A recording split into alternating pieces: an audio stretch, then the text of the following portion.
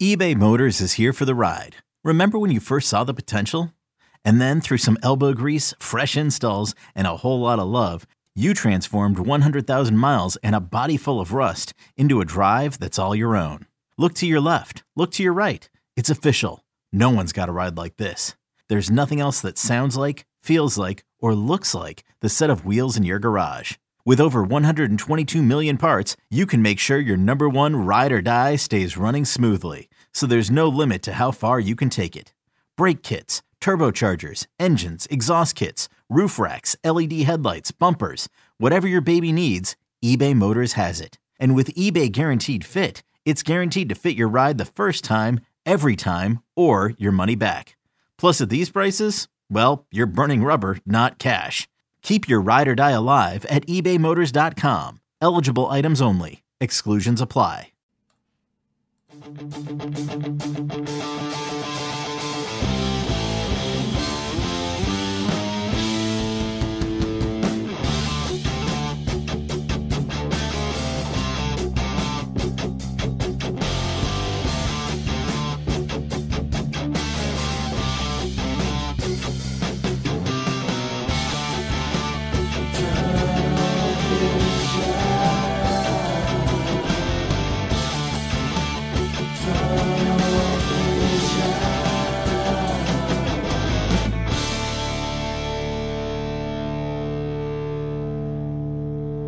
Hello and welcome into Tunnel Vision, a show presented to you by USCFootball.com. I'm your host, Jack Smith, joined in studio by Shotgun Spratling and Chris Trevino to talk USC's 48-45 rivalry victory in the Rose Bowl against UCLA. Before we get to all that, make sure you're leaving your comments in the chat, whether you're watching on YouTube or Twitter. And we're taking live callers today, 512-4TUNNEL. Make sure you're calling in so that we can get your thoughts on the show. Before we get to all that, fellas, what an amazing game out in the Rose Bowl last night.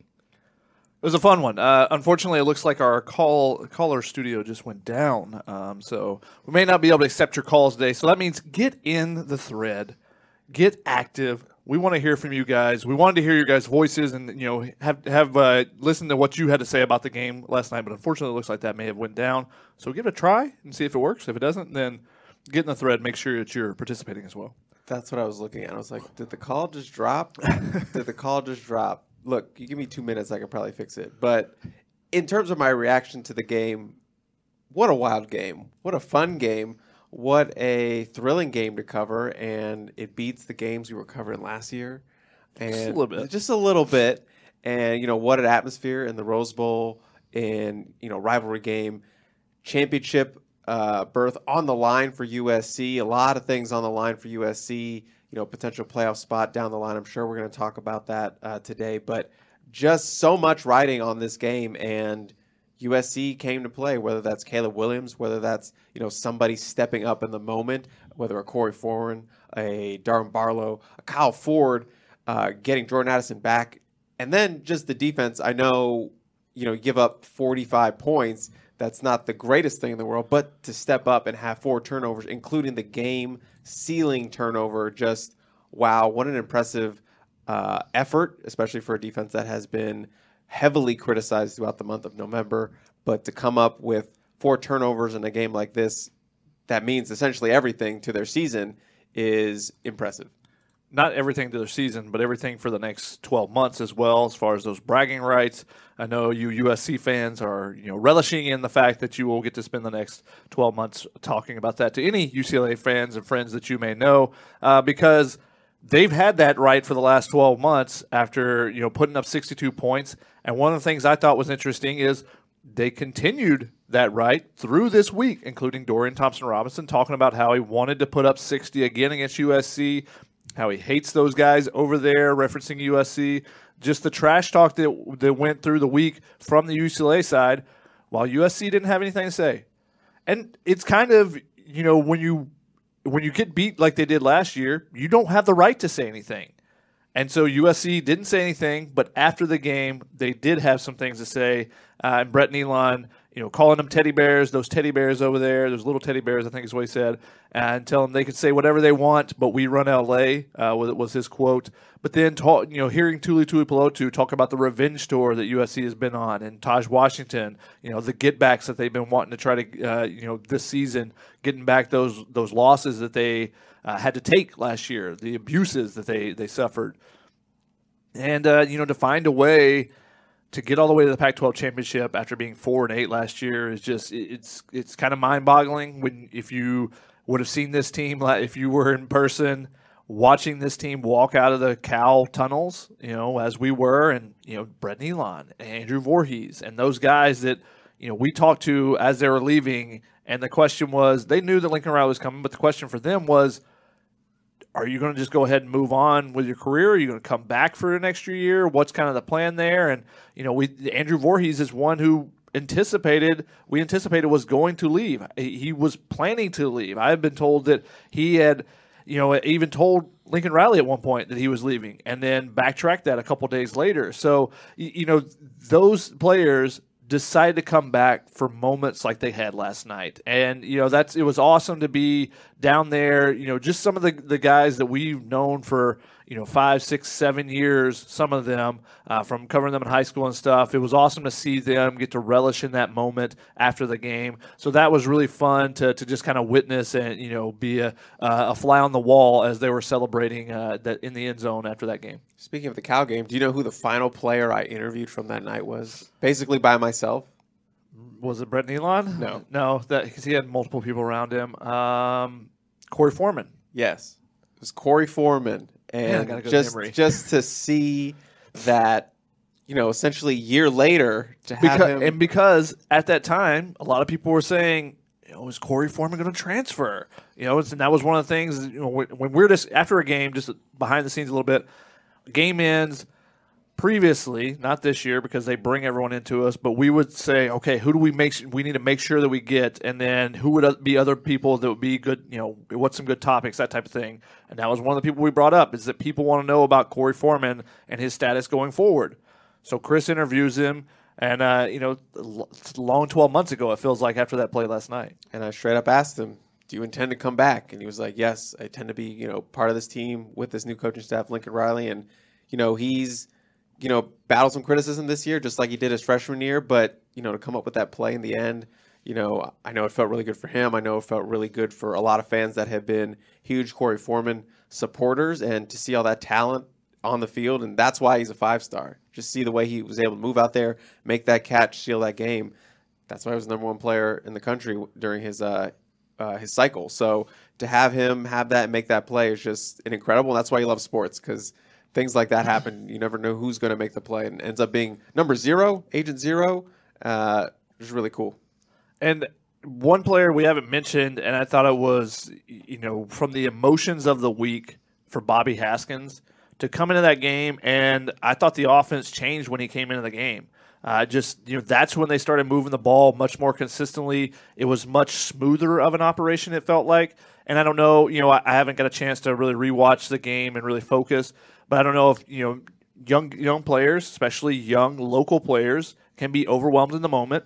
Because of a big game, you get too hyped up, too emotional. And I think you saw that a little bit with Raleek Brown. I think, first time in the rivalry game, trying to do a little bit too much at times. And I think he got affected a little bit. But maybe Mason Murphy kind of got overwhelmed a little bit. I'm not sure. But the coaching staff decided to go with Bobby Haskins and put him into the starting lineup after starting Mason Murphy for once again, which I thought was interesting, especially since Lincoln Riley said that Bobby would be, fully healthy going into this week.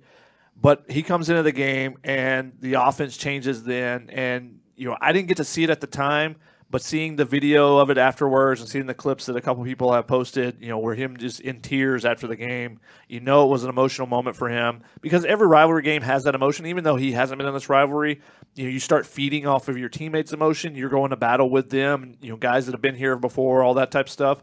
And then, that emotion kind of rolls into the emotions that he obviously had been going through all week with the tragedy at UVA. So I think he's a guy that isn't being noted, but had a big impact on this game, I think. And I don't know if people saw that photo that USC Athletics posted, but great shot of a Virginia T-shirt. I'm assuming it's one of his when he was there, and just had the numbers of his former teammates that were slain in that tragic event. So hanging up in his locker. So just a great shot. If you haven't seen it, go check it out. But yeah, definitely a lot of emotion coming from Bobby Haskins and everyone around him. When I stumbled upon that scene when he was hugging Benny Wiley after the game, and just everyone around them was like affected by that emotion. Not just obviously because of what they just accomplished and be able to secure a spot in the championship, but just doing it for him and the week that he's had.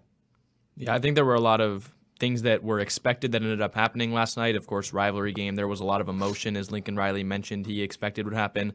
Everyone thought it was going to be a shootout, and that's exactly what it was. And you just go to the end of the game. It couldn't, I don't think, end in a more unexpected way, with Corey Foreman getting onto the field, which has been a struggle for him this year, even though we all know he has that talent, and then making a play, not rushing the passer like we expected to see him if he was on the field, but in coverage, lurking Dorian Thompson-Robinson for his third interception of the night. We'll talk about the offenses, I'm sure, but let's start by talking about that USC defense, forcing 4 turnovers. Yes, they allow 45 points, but in the end, they're the one to make the play to win the game after the USC offense couldn't score. They were stopped, had to punt, and then Corey Foreman and the defense come up and make a big play.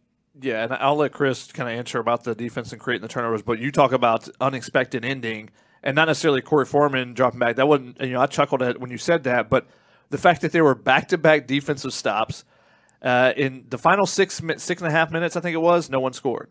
The first 9.5 minutes of the game, 3 straight defensive stops, no one scores, and a turnover. And so that's basically 1/3 of the game. It's like 19 something minutes, so almost 20 minutes of the game. 1/3, no one scores. The other 2/3 of the game. What was it, 93 points were put up, or was that what the final tally was? Like, it's just it's unfathomable, kind of the way the game started, and just no one being able to get any consistent. USC getting a 3-and-out to start the game, and then to end the game with back-to-back defensive stops. And I was talking on the sideline with Jordan Moore, USC's radio guy, and some other people, and like it felt like start of the fourth quarter, USC scores touchdown in first play. The very next offensive play is a touchdown. And you go, okay, is it that point in the game where one defensive stop, whoever makes the next defensive stop is going to win this game? Because either USC is going to be able to, to pull ahead by, multiple scores, and, UCLA is not going to be able to keep within 3 points, or UCLA is going to be able to retake the lead because, if you make one stop, you're going to score right after it. And to get back-to-back stops, and I know a lot of USC fans were probably, when they have to punt the ball there, they're like, it's over. We can't win this game now. We haven't stopped them all the second half, it doesn't feel like. And for USC to find a way, I even tweeted after the third down stop, or the third down before that, 3rd and 10, that that was their opportunity. It felt like that was the opportunity, 3rd and 10, to get off the field, and they didn't do it.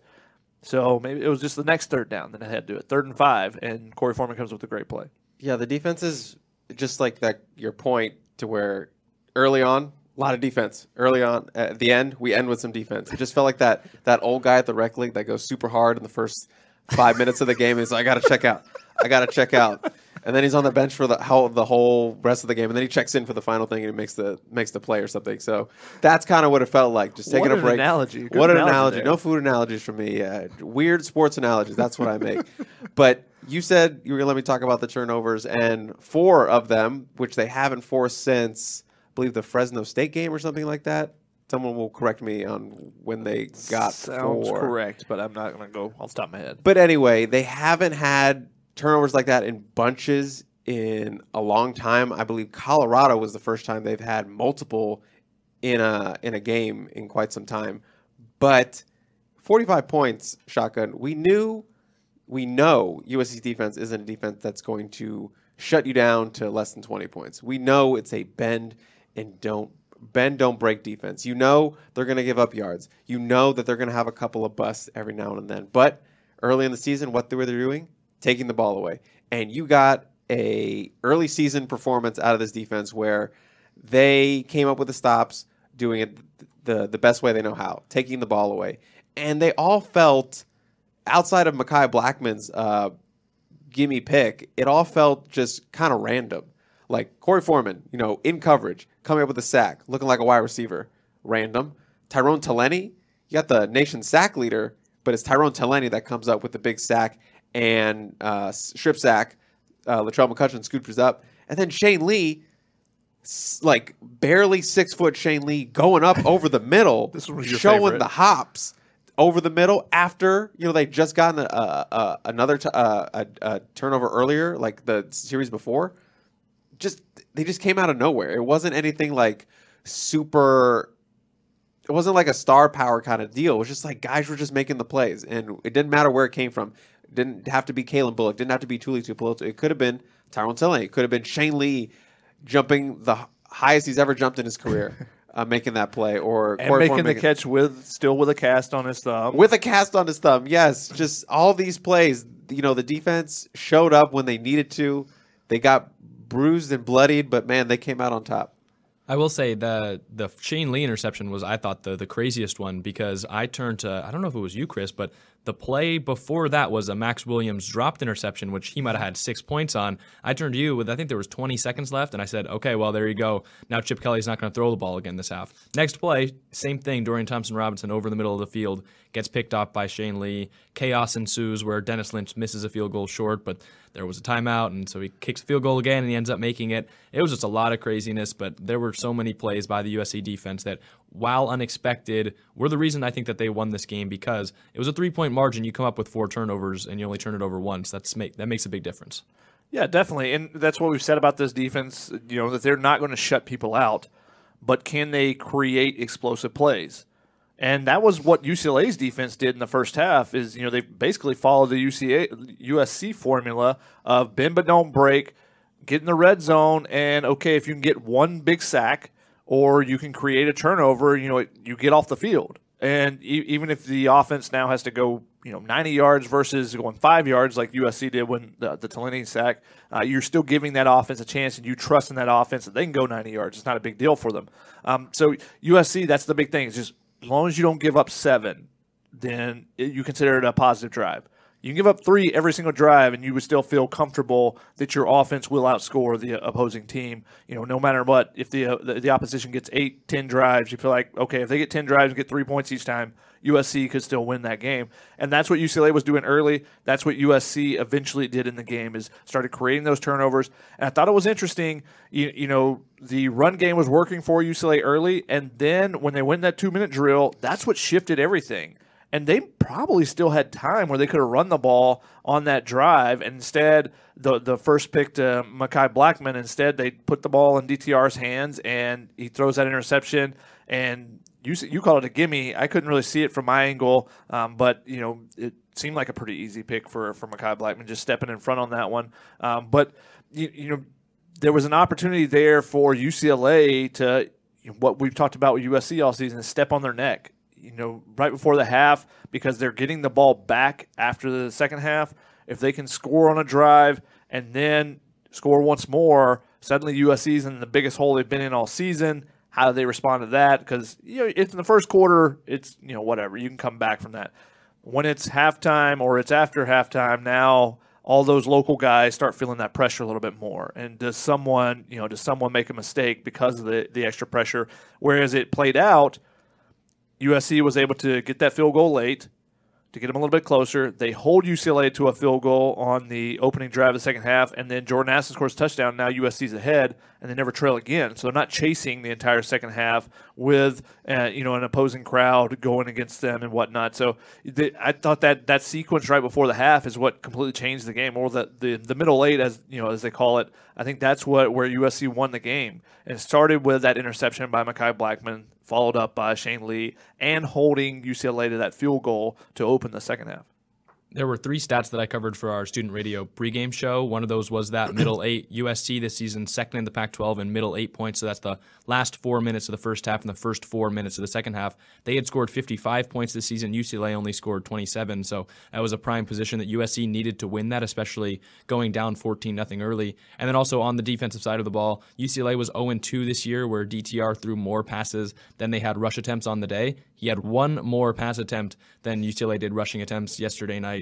And that one was a very big one at the end with the Corey Foreman interception. The other one, which you kind of mentioned, Shotgun, where the UCLA red zone defense stepped up, They had been 121st in the country going into the game, allowing a touchdown on 91% of opponent red zone drives. And USC, I think, started 2 for 5 on touchdowns in the red zone on their first 5, and the third one was a missed field goal. I don't remember exactly the stats, but I think they were 2 for 5 touchdown-wise on their first 5 trips to the red zone against what was the 121st worst red zone defense in the country. Yeah, and that's why UCLA was leading at the half, and that's why they had a great opportunity in that game to, like I said, take control in that middle, and did not do it. And give credit to the USC defense, especially after that sequence. They got the 3-and-out early, but then it basically been run through the rest of the first half until the very end, and came up with a couple big plays that changed the course of the game. And we talked about a lot of different players stepping up, and give Corey Foreman a lot of credit on that, flipping his hips on that. You see why he was the number 1 player in the country on that type of play, because that's not a play that Nick Figueroa or Solomon Byrd is probably making just with the athleticism, the fluidity that Corey Foreman was able to make it with. So that's why he's up there. But you also give credit to him for putting in that work, and we heard everyone talking about it after the game of what he's been doing throughout the process, and they're starting to reward him. He's earned that opportunity. He made a couple plays early in the Colorado game. Halftime, he comes out and he's the starting rush in to start the second half against Colorado. I thought that was interesting. And then last night, I noted it, and I didn't have time to tweet it because everything was going so crazy. But he's the one that started that final drive.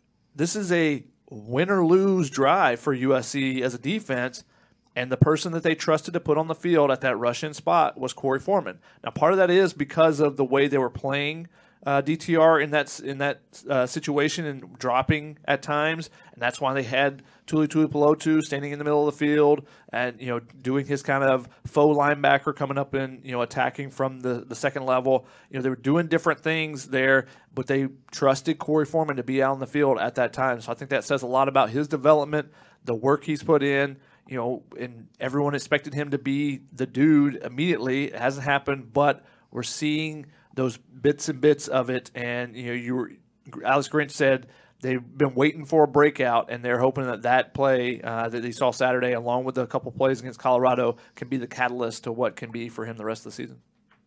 Absolutely. Very quickly, can we just talk about how Zach Charbonnet bottled up for most of the night? I think that was an underrated kind of storyline from tonight. And I remember turning to Jack and being like, I feel like they're doing an okay job on Charbonnet. They're not doing an amazing job. They're doing an okay job, which for this USC defense is an amazing job. And that's a guy who I saw pregame putting on a giant bib around his neck in anticipation of facing off against this USC run licking defense. his chops? Licking the chops. He was drooling at the mouth for this USC run defense. And lo and behold, they hold him to under 100 yards. Just the second team to do that this season. I believe he had 6 consecutive games of at least 100 yards, and his last 4 or 5, he had over 150. Mm-hmm. So he had been eating going to this game, and USC had an answer for him because you knew you could not leave the Rose Bowl with a win if both Zach Charbonnet and DTR both went off. You needed to limit one of them. And for the most part, with 4 turnovers against DTR, you shut him down for the most part.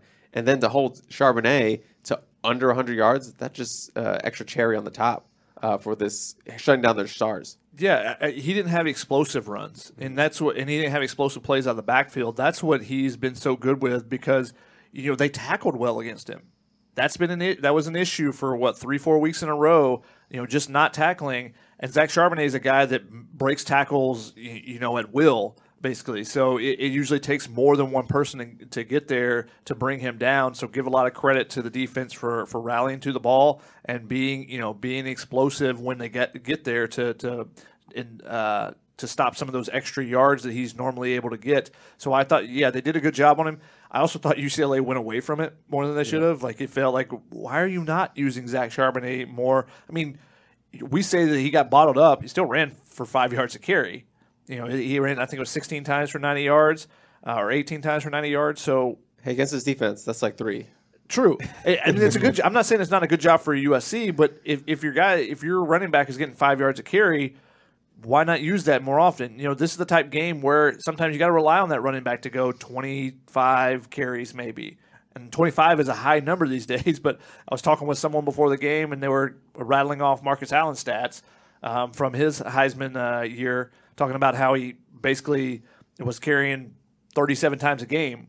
So, like, it's not unheard of to be able to, in a rivalry game, add a couple more carries on there. And it's similar, I'm sure UCLA fans are saying the same thing that we've heard USC fans say throughout the season when Travis Dye's run the ball well. It's like, why are they not giving him the ball a little bit more? And Charbonnet is a guy that is even bigger than Dye, so he can handle the contact a little bit more, so you don't fear about that. So I was a little baffled that they trusted DTR so much that they went away from Charbonnet at times. I call that the Marquise Step syndrome. Could be. He's averaging 6 yards a carry. Why not give him the ball more? That's an interesting question. But no, this offense, we want to do this and this and this. And sometimes you want to exploit things. You want to get so creative when sometimes it's like, this is working. And that's been one of the reasons why I thought it was so interesting is because Chip Kelly is known for, if you can't stop a play, he'll run it 6 times in a row at you. And it felt like they went away from Charbonnet much sooner than they needed to in that game. So I thought that helped out USC's defense. So when they bottled him up, and I thought it was interesting, Alex Grinch's comment, he was asked about bottling up Zach Charbonnet. He said, well, I would say Thule. One word, Thule. I think it's pretty fair. I think Tyrone Taleni had a big hand in that as well. There were some plays early on the second half where them two were just kind of causing a lot of chaos up the middle. But I think that's why it's so important that USC was able to come down 14-0 and why it seemed like such a big deal when they initially went down 14-0, because the key, as Arizona and Oregon laid out, was you need to make DTR throw the ball more than you can run it. If they had a 14-0 lead and they've got Chip Kelly at the helm, where you mentioned he'll run the same play 6 times in a row, it kind of felt like you were going to see Charbonnet get those 30 carries. USC came back pretty instantly. They ended up going on a 34-10 run after that, which is just kind of a crazy thought. How many games last year did USC not even score 34? Someone wants to put that in the chat. I'm curious about that. But being able to come back, and not only come back to tie it or keep it close, but eventually take a big enough lead where UCLA could not run the ball quite as much. And with Caleb Williams and the USC offense moving the ball up and down the field so easily, it's hard, I bet, as Chip Kelly, not to feel the pressure of Caleb Williams on the other side and then stay patient enough to run the ball. And that's sometimes where UCLA has run into some issues this year. DTR had a great game. 6 total touchdowns, but if you make him throw the ball a little bit more, it was laid out, and their 2 losses, he will sometimes make a mistake that loses them the game. Have we even really mentioned Caleb Williams yet? No, I think we should talk about the USC offense. We did start with the defense and give them a lot of credit. You haven't tangented us. You haven't taken us on that tangent yet. But how about the Heisman-worthy performance from Caleb Williams? And after seeing Hendon Hooker go down with an injury, seeing Blake Corum go down with an injury, I don't think C.J. Stroud's numbers were great. I haven't checked those yet, but played that Maryland defense. Drake May, who a lot of people like to move above Caleb Williams, didn't even throw a touchdown. Yeah, he did, and then it was dropped in the end. But catch the ball. But all the other Heisman favorites in the conversation didn't really do anything this week, and Caleb Williams did on a big stage. So I wouldn't be surprised when the odds that I get emailed to me come every Monday, I believe it is. So I wouldn't be surprised if he's at the lead tomorrow, or at least right behind C.J. Stroud. So we'll see. Those Heisman odds, it seems it's feeling more and more likely that Caleb Williams is at least headed for a trip to New York if he plays his normal game the next 2 weeks against Notre Dame and in the Pac-12 championship. So he was spectacular. 470 yards passing, only 3 touchdowns in this game, and that seems like a very low number, just because he had 5 in the 4 games previous, in each of the 4 games previous. So he throws for 2 touchdowns, connecting with Jordan Addison, connecting with Kyle Ford, runs for another one. But USC's ground game was really good too. So that's where a lot of the touchdowns went, with Austin Jones getting in twice, Darlin Barlow getting in. So the offense was rolling after that first quarter. The first quarter, they moved the ball well, but stalled out in the red zone. But they cleaned those issues up the rest of the game. Need to get a little bit more consistency out of Dennis Lynch. Obviously, kicking the 49-yarder shows what he can do. Right after he kicked it short, and I think he was thinking too much. And usually if a kicker kicks it short like that, when they have the leg, that means they're thinking about it. Oh, I got to make sure I hit it perfectly. And he just let it go on the next one and banged it through, and that was his last attempt. So I think that's a positive sign for him to grow off of. But you got to be able to hit the chip shots. Like those are the ones that cost you games and really tight games potentially. So they need a little bit more consistency there. But to see the run game really get going without Travis Dye, what was a positive. And again, this is all after those first couple drives because 4th and 1, that has been an easy money play for USC. 3rd and 1, 4th and 1s with Travis Dye, and they get stuffed the first time without him. I think that was kind of telling of the impact he's had this season. But they bounced back from it, and they did that throughout the game. And you saw different receivers stepping up, you saw different running backs stepping up, you saw different linemen come in. Bobby Haskins coming in, and the offense running much smoother after he came in. So the offense was terrific. We expected that because UCLA's defense is boo-boo, but you still have to go out there and perform, and especially after a slow start, you got to be able to bounce back, and they did that. You just put a bunch of dishes on the table, and I don't know where to start first. This is a Thanksgiving's come early. Buffet meal. Let's go. You get to pick and choose, Chris. Whatever you leave, I'll talk. I just wanted to say, in terms of Caleb Williams and the sort of Heisman race ongoing, the Heisman is not won here. The Heisman is won here in November in the last 4 or 5 games of the season. And Caleb Williams, as we know, has been playing lights out in the month of November, racking up touchdowns, taking care of the ball, doing with his legs, having those black magic moments where he's escaping sacks and pressures and making these incredible throws with the help of some incredible catches from his wide receivers. So it's all clicking right now for Caleb Williams and this march towards the Heisman. And getting to New York, if he plays another, like you said, up to what he's been playing like the last couple of weeks against Notre Dame, I would say he's booked the ticket. Figure out your lodging for New York. I think he already has his ticket.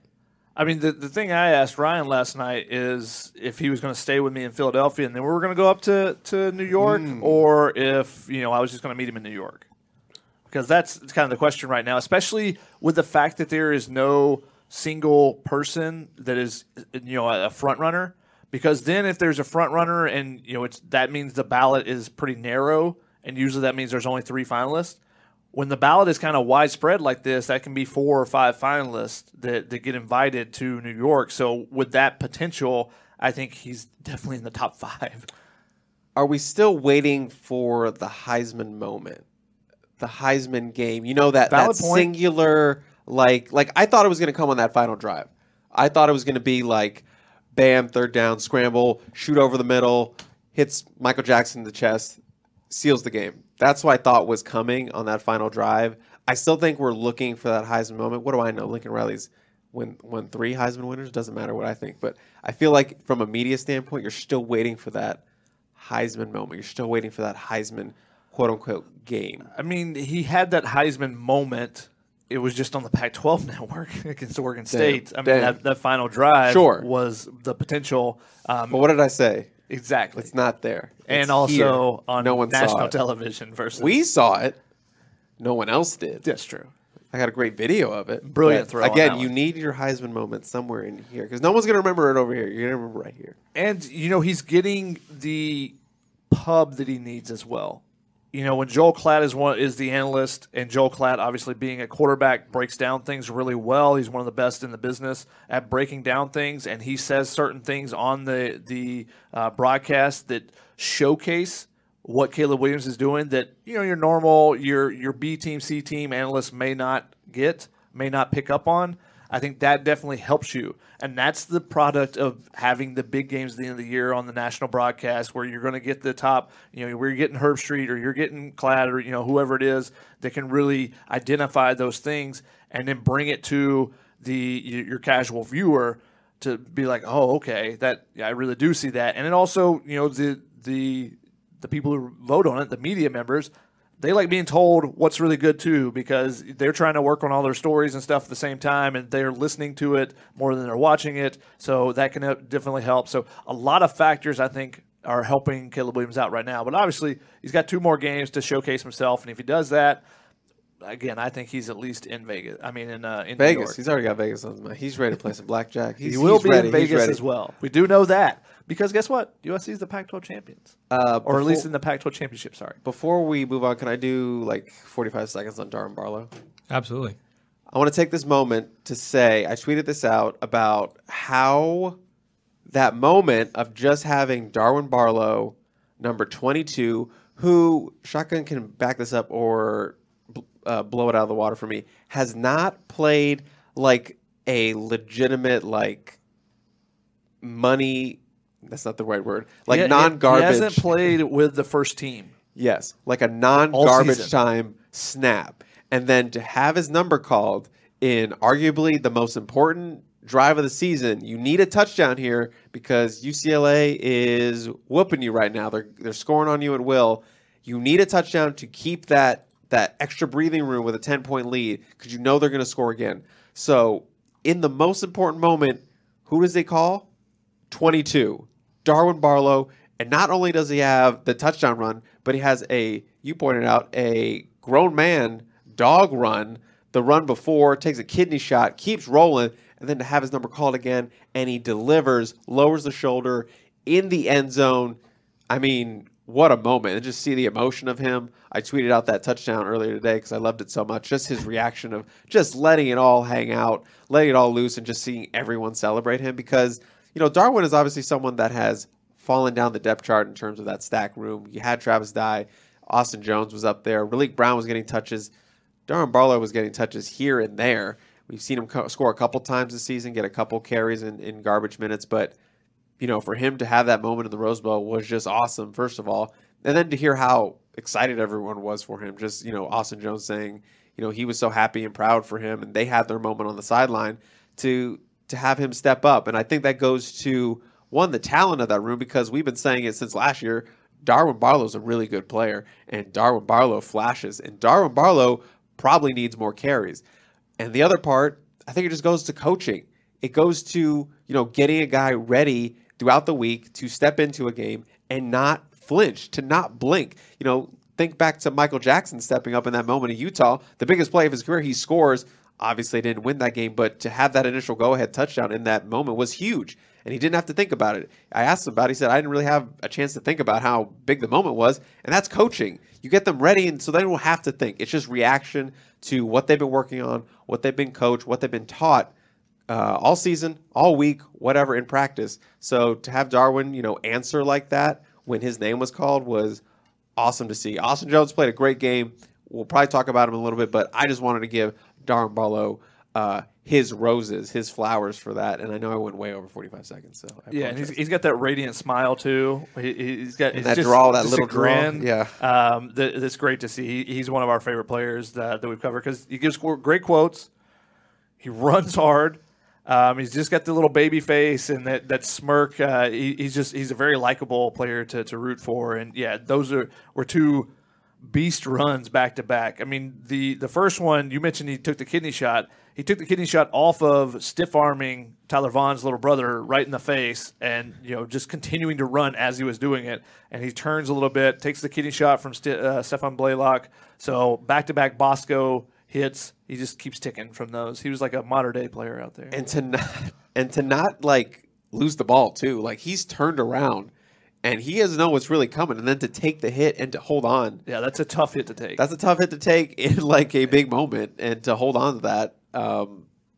What a back-to-back plays by number 22. Hit with the 22.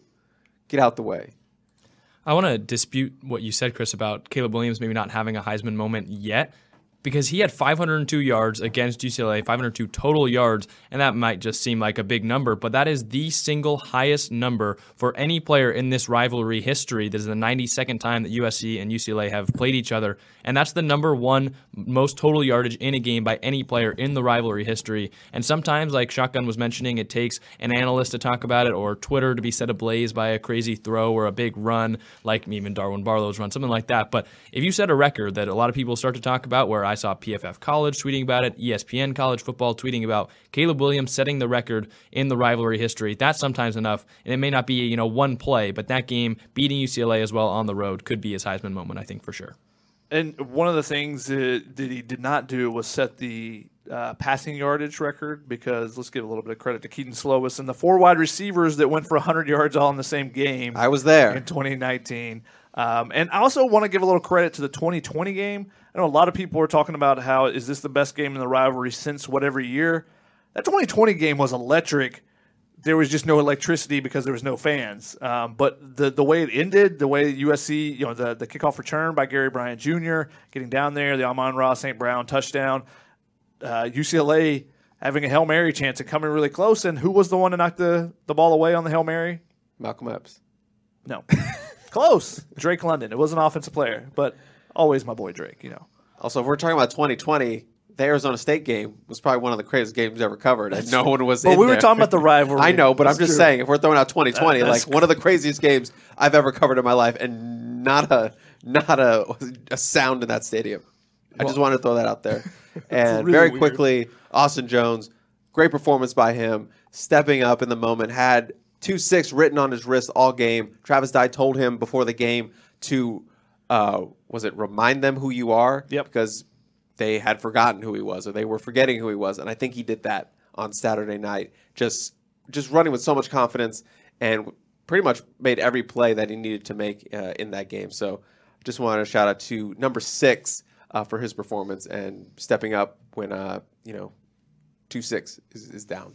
I think it was definitely the best SC football game since that 2016 Rose Bowl, and I think you could argue that in some ways it's the most important game since then, and you could argue even past that point, the most important USC football game. We can kind of talk about some of the implications of the win past USC clinching a spot in Vegas for the Pac-12 title game, but just what this win meant for Lincoln Riley, for the culture, for all the players that were brought in. You mentioned for Bobby Haskins, you could talk about recruiting. I feel like there's just so many different webs you can spin about the implications of this win for USC.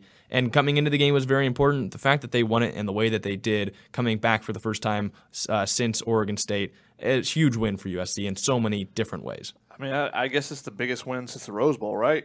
Mm-hmm. There's nothing been quite that had the implications that this game had. And just as far as, hey, they are in the Pac-12 championship now, and they still are live for the college football playoff. They are in the top 5 now.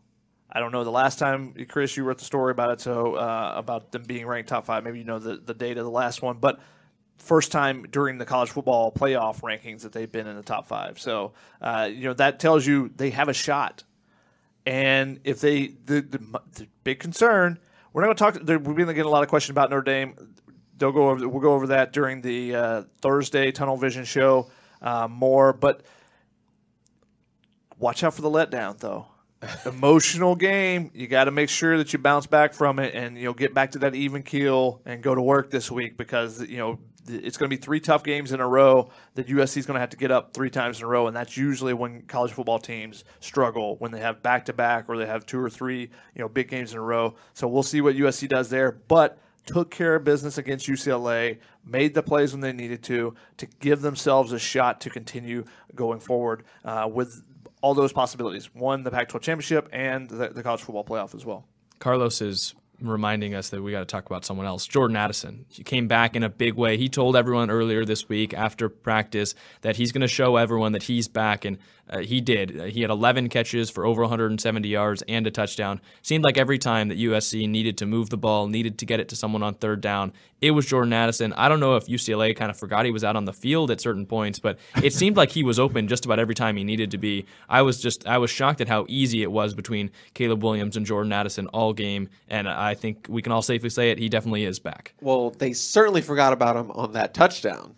That you can't say that they forgot about him. That's great play design. Yeah, they got just schemed. There are a couple other catches though where it feels like there was one. It was a zone coverage. Caleb Williams is USC's going towards the west end zone.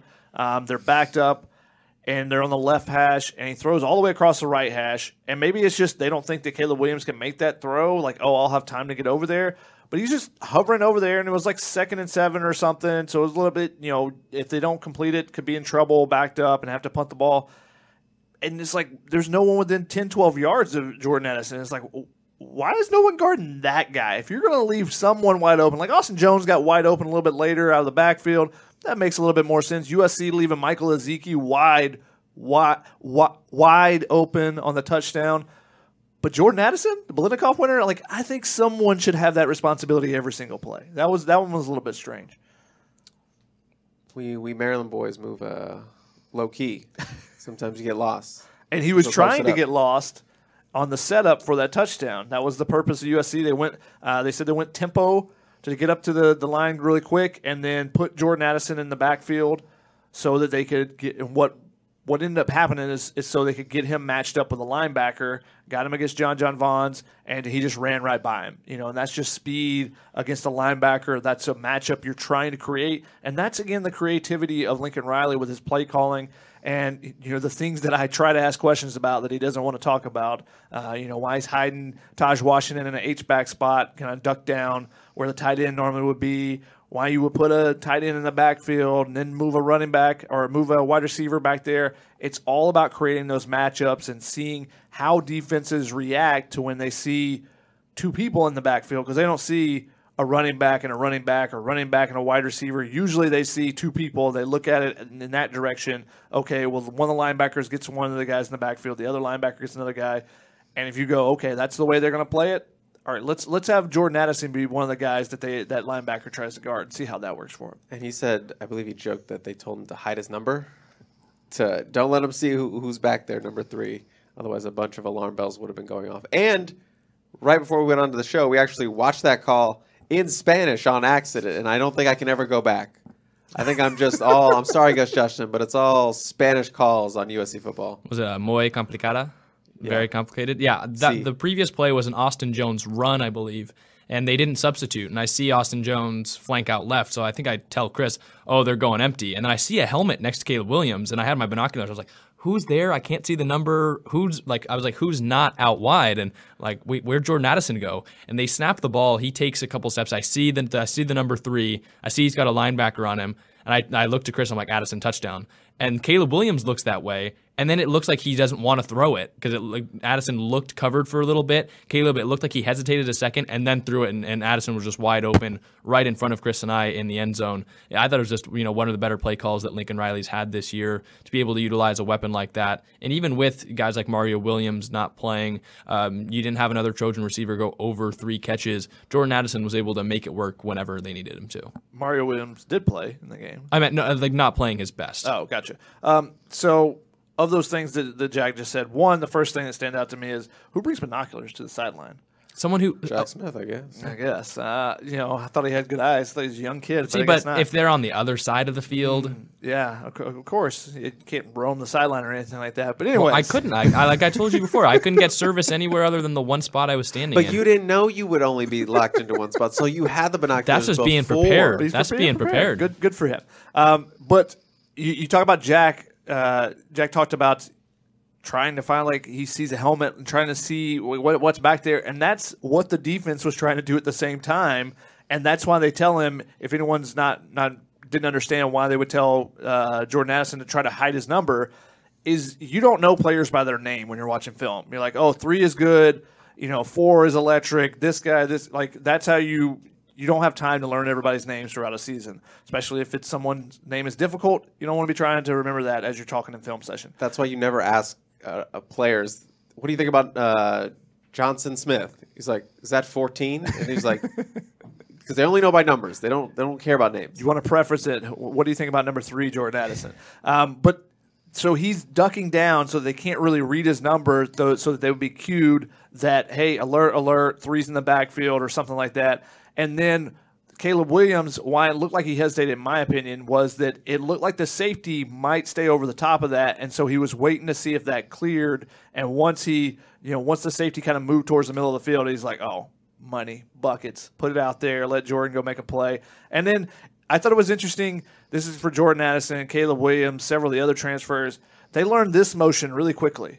They didn't talk about rivalry much during the week, but a lot of the 4s down throughout the bench after the Corey Foreman touchdown. Caleb Williams, I thought his hands were basically stuck like this after the game. I was concerned, that maybe developed some carpal tunnel issues or whatever. But no, it was just the UCLA 4s down because every photo that he wanted to take until Lincoln Riley came and stood beside him, then he'd put up the regular 2 fingers. But the rest of the photos, it was 4s down everywhere. So those you wonder. How do transfers kind of get ingratiated into that experience?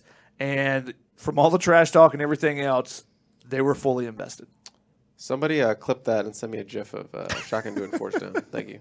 Well, they were doing it all game, too. Jordan Addison went right in front of the UCLA student section after that touchdown. And they were all, like Mario Williams did it on the Austin Jones score, and Brett Nealon, you can look at Chris's field level video, grabs Mario Williams by the back. He's like, no, we're going back to our sideline. Stop celebrating Austin Jones' touchdown in the face of the UCLA student section. I'm pretty sure I saw a referee look like he was a gunslinger reaching for that flag when he was watching Mario Williams. So it was a quick draw. Somebody threw trash on the field at Austin Jones. Yeah, it was right in front of us. And I mean, there was chippiness all game. Dorian Thompson-Robinson looked like he got a warning from a ref after chirping at the USC sideline. It was everything that you would expect from the USC-UCLA rivalry, and I thought that the atmosphere was even better than I imagined it. I put out a poll earlier in the week asking followers what percentage they thought USC fans there were going to be in the stadium. I think they were a little ambitious, saying over 50%, but I would say it's solidly somewhere between 35-40% Trojan fans in the stadium, and both sides, whenever their team would make a play, were so loud, so mean, using words that we can't repeat on this show that are going to be in Chris's ghost notes, but they were fantastic, and I think both fan bases stepped up, and the atmosphere was just electric, loud, and crazy. Yeah, and Nick asked the question, could you guys give your perspective on the atmosphere in the stadium last night? It seemed absolutely electric. We've heard from Jack, his first time in the Rose Bowl, get to experience that. Chris, what did you think of the rivalry atmosphere, and is there a game that you would compare it to that we've covered recently? A game that I would compare it to that I've covered recently? Well, here's the thing. This is my first time being on the field to shoot a game in the Rose Bowl. Usually I'm up in the press box. The closest I've come to is the 2016 Rose Bowl, where I was down on the final 5 minutes of the game. Got a great shot of the Deontay Burnett touchdown and had food poisoning that game from the hot dogs up at the top, so I did not feel great, but still got the shot. That is probably the most electric environment I've ever been in terms of on the field, that rivalry, or not the rivalry, but that that intensity, and it was pretty lit down there on the field. I will admit it was pretty lit, with the lights and the shadows, and then all the mainly the Bruins, when the Bruins would do something good, all the blue shimmering, and then when USC would do something good, all the red on the far end zone shimmering. So with the lights, it was really cool, really loud, a lot of fan engagement from both sides, flipping each other off, a lot of interesting chants from the crowd. I like that there was so much space on the sideline when you're going from around the sideline. But it was just a fun game to cover. The most exciting part for me was, covering games like this, getting to see the interactions and the celebrations after on the field. You get a lot of good stuff. I did want to ask you guys what your favorite moment post game on the field was. I think my favorite photo from it is the Caleb Williams and Lincoln Riley standing in front of the scoreboard. I wish I was more of a professional photographer, and while I was throwing elbows, could have adjusted my camera quick enough to get everything in focus to get the backdrop as well. But that showed me what this rivalry, or what being at USC means to them. They've taken in the rivalry, they've taken in that it means something to them, and seeing also Caleb Williams, and I give Allison Williams, the sideline reporter who was doing the post-game interview, give her a lot of credit for chasing down Caleb Williams, because he was just celebrating. The game ended. He was down the sideline. He was up on the ladder. He was coming down from the ladder. He was screaming the entire time, and she's trying to wrangle him the entire time for this post-game interview, and eventually got him. At least showed clips on SportsCenter, so I assume she got him. But, I thought that was interesting, because during the game, you would have never known that he was that invested in the game. But that's Caleb Williams' personality, because during the game, like Lincoln Riley, they're down 14-0, or, early in the game, they're struggling on offense, and Lincoln Riley's kind of pacing with his head down, and Caleb Williams is right beside him, just bobbing his head along to whatever music is being played during the TV timeout, and singing along, just unfazed by everything, just cool as can be. And then after the game, you see the emotion pour out, and it's almost like there's an on-off switch there of when the final buzzer is all right, he just releases and the guards that are on him and lets the emotion free, and that's when you see him fired up. Because pretty much every game when they win, he's very demonstrative afterwards. Let's go, or whatever he's yelling. Or he has that time. emotion like at Utah. Yeah, the same thing. And I know USC fans are making fun of Dorian Thompson-Robinson for walking off the field crying, but that shows you the emotion, the investment that he had in this rivalry. He was a great competitor in this rivalry for the last 5 years, so it's going to be interesting to see what UCLA does at quarterback going forward. But he definitely left his mark in this rivalry over the last 5 years for better and worse from his performances. But he was carrying that team on his sleeve or carrying that team on his shoulders and wearing his emotions on his sleeve throughout the night. This episode is brought to you by Progressive Insurance. Whether you love true crime or comedy, celebrity interviews or news, you call the shots on what's in your podcast queue. And guess what? Now you can call them on your auto insurance too with the Name Your Price tool from Progressive. It works just the way it sounds. You tell Progressive how much you want to pay for car insurance, and they'll show you coverage options that fit your budget. Get your quote today at Progressive.com to join the over 28 million drivers who trust Progressive. Progressive Casualty Insurance Company and Affiliates. Price and coverage match limited by state law. Knowing how to speak and understand a new language can be an invaluable tool when traveling, meeting new friends, or just even to master a new skill. But it's not always simple when you're bogged down by textbooks and structured classes. That's why so many people trust Rosetta Stone. Rosetta Stone is the most trusted language learning program, available on desktop or as an app. It truly immerses you in the language you want to learn, like Spanish, French, Italian, Chinese, and more. You won't just be studying English translations. The Rosetta Stone intuitive process helps you pick up a language naturally, first with words, then phrases, then sentences. Don't put off learning that language. There's no better time than right now to get started. For a very limited time, listeners can get Rosetta Stone's lifetime membership for 50% off. Visit rosettastone.com/rs10. That's 50% off unlimited access to 25 language courses for the rest of your life. Redeem your 50% off at rosettastone.com/rs10 today. 1972, 2022. It's a long time. Jack, what about you? Started? I would say I had a couple. Allison Williams did wrangle in Caleb Williams, and at the end he just kind of screamed out, "I want to go ring that bell," and then he went and rang the bell. But my favorite was sounds like a 4-year-old seeing the Trojans run to get the victory bell. They had it at midfield, and they rang it from midfield all the way as they wheeled it to the big swarm of USC fans and students and parents and the band and the players and everyone. They were ringing it all the way there and then ringing it while the band was playing Tusk.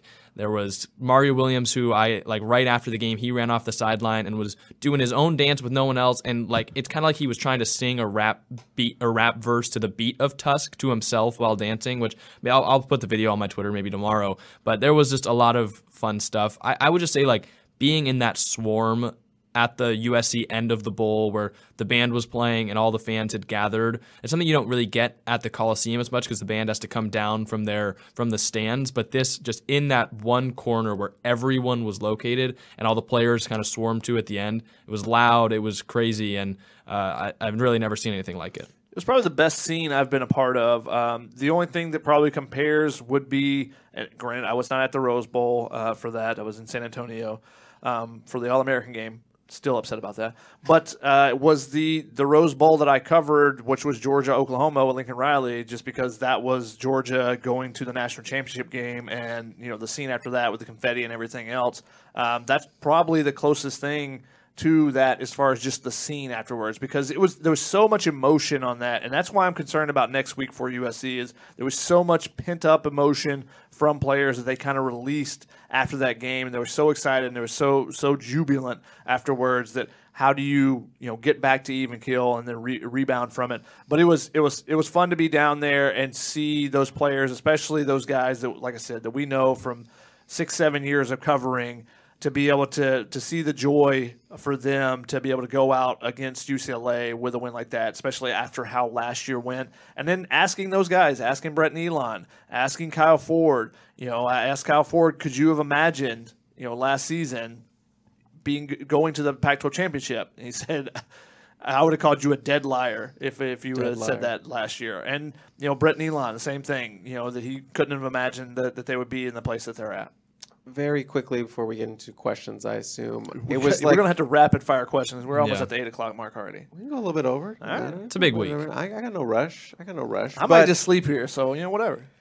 I lost my train of thought. It felt like, in that end zone, it felt like the world's greatest USC party for like 5 minutes. It felt like an outdoor party. It was more than 5 minutes. I mean, that was... The time slows down there. So from the end of the game, I think it was like 13 to 15 minutes, somewhere in there, or at least from Corey Foreman being celebrated on the sideline. And before you get to that, real quick, Corey Foreman was being congratulated, celebrating, that the receiving line on the sideline of everyone wanting to high five him, give him a hug, whatever.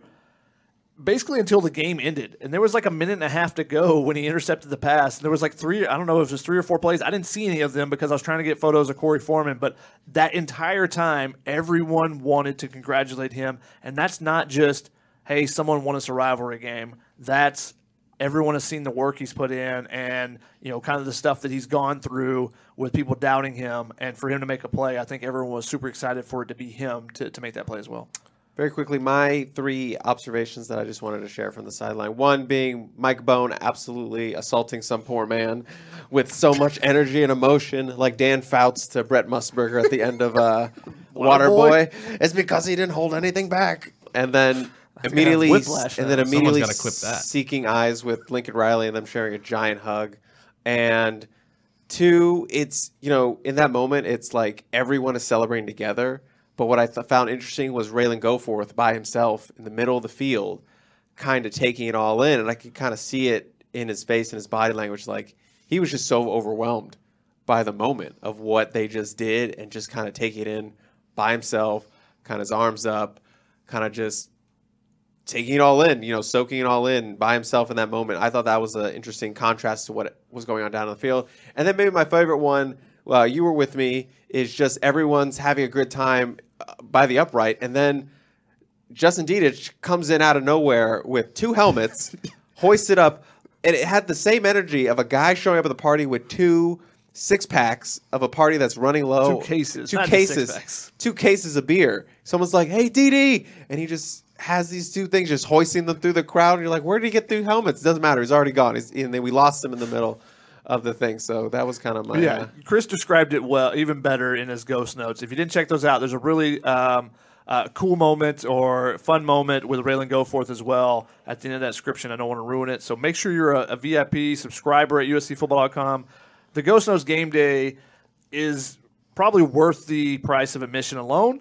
But then you get all of our other stuff as well, all the recruiting content, all that type of stuff. So make sure you're signed up. And if you haven't already, hit the like button down below. Make sure you're sharing, subscribing, all those things.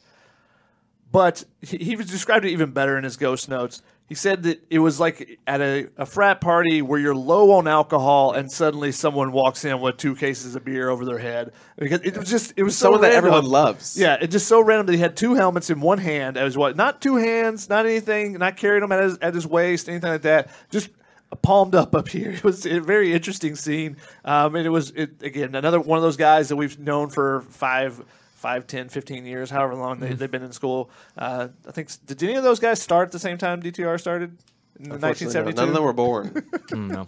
at that time. And the other moment for me was the embrace of Corey Foreman and Lincoln Riley. Because when Corey Foreman came off the field, Lincoln Riley's calling the plays. They were trying to get a first down. So there was never a real moment there. And eventually things come around, and Lincoln Riley makes his way over, and he has got the biggest grin. He stares us straight through my soul at one point as I'm taking photos. And then he finds Corey Foreman, and they share an embrace and a moment. And Lincoln Riley talked about it a little bit after the game about what he said. It was basically that these are the plays that we've talked about making, and that we think the context is they think he can make those type of plays on a regular basis, and he's got to just keep working on it. And for him to make one, they were super excited for it. So that was really fun to see those type of embraces too. Like I said, it was a scene down there for sure. I think there were more celebration highlights yesterday than there probably were the entirety of last season for USC. I mean, I feel like you could list. Man, that's a good call. You could list like 15 different cool highlights, whether you're talking about even Bobby Haskins' embrace, which we mentioned at the top of the show. Caleb Williams had like 8 on his own, like a kind of a Heisman-worthy moment of celebrations. I just thought there were so many different things out on that field, which is crazy that it happened on the road too, because we've seen some victories at the Coliseum this year where the players want to celebrate and the coach is like, no, go to the locker room right now. And this time they let him stay on the field, even if it was 13 minutes, just at the Rose Bowl in that corner where all the USC fans had kind of braved through a 14-0 deficit, and then really just a game full of haymakers where it was blow after blow, back and forth, to be able to come out with a win. I think you're right, Shotgun, that maybe SC does have to worry about Notre Dame coming to town and being kind of a hangover game.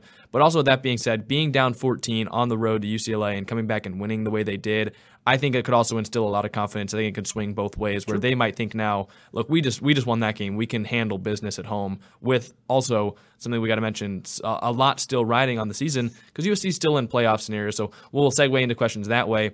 One last observation. All right.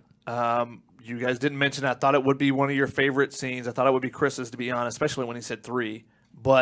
And partly the reason why it stopped at about 13 minutes, and they were like, all right, I think it's time to start getting the players off the field, was a USC, I think, fan ran on the field and was filming himself running around until he was obliterated by a security guard. And Chris got some great footage of that. So another reason why you should be subscribed and following us all on social medias and stuff, at least while the social medias we're on still exist. I heard that guy got a 3-pack Power 5 offers after that.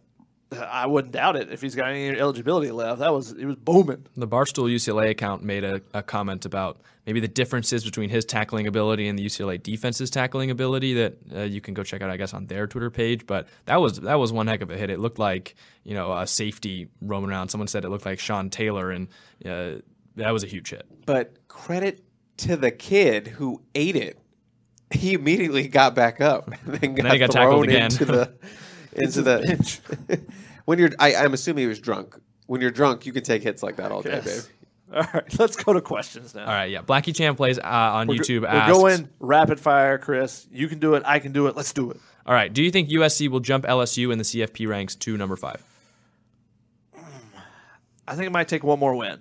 I think if they win this week against against Notre Dame, because LSU has Texas A&M this week. So I don't think they'll get any cachet from that. But this will be a top 15 win for USC. I think they would then jump them. I'm going to say yes. I'm gonna say yes as well. I think that with LSU not having a ranked win this week, USC having another ranked win, or I guess really their first ranked win, I think they move up. Someone asked, can we talk about the hit the fan took after the game by security? We'll go with this one. Steve on YouTube. Whose stock has risen the most over the course of the season? They gave out some examples. Makai, Taj, Travis, Tuli, Pelotu. Who would you guys go with? Yeah, I think that was a great question there, Steve. I had this one highlighted as well, but there's so many choices. Is this NFL stock? Stock. It just gave stock. Stock up. Stock neutral. Stock up. I'm going to start with Makai Blackman. I think he's gone from a guy that maybe gets an invite to training camp or whatever to he's likely going to be a draft pick. He has shown, and I talked to him before the season, what do you want to show NFL scouts this season? Is that question I asked. He said, I got to show that I can take the ball away. And he's done that. His Stanford game, here again, the great catch against Oregon State. So I think he's shown what he can do, and he's been a lockdown guy for USC. He's been that number one guy throughout the season and been terrific for him. How about Kyle Ford? Just, being a guy who 2 devastating knee injuries, was at one point coming out of high school looking like the best wide receiver in the country, and then just got derailed a little bit and couldn't get on the rotation, couldn't get in the starting lineup, and was buried in practice and depth charts. And then to have him come up with some of the biggest plays in that game and that touchdown, speaks a lot to him. And you can see he was rewarded for his playing time or his plays in that game. So here's just hoping to see more of Kyle Ford, I don't want to say forgotten 5-star, but a guy who has all the talent in the world and hasn't really showcased it at all yet. Yeah, there's two tough picks for me, and they're actually very different, where it's Taj Washington, who I'm not sure how much USC fans were expecting from Taj Washington coming into the year. He didn't have the greatest year last year, had some drop issues. He was clearly not used in the right way, but he started out as the number 3 wide receiver, and I think he's a lot like Kyle Ford, where he came out of nowhere, but he's had more production this year. Or you go Tui Tuipulotu, who we always thought was one of the better defenders in the Pac-12, but did you think he might have a shot at the league lead, the nation lead in sacks? Some people are talking about him like he's a first-round draft pick. I think we all expected a lot from Tui Tuipulotu, but maybe not this much. Nowhere near this. He's potentially a first-round pick. I don't even think we considered him one of the top defenders, and a guy that was in the mix for Defensive Player of the Year award or anything like that. And I predicted that, so yeah. You did? I did. Yeah, it's one of my bold predictions. I did not have him on that list, especially not going into last year. I've covered him since his sophomore year of high school, I want to say.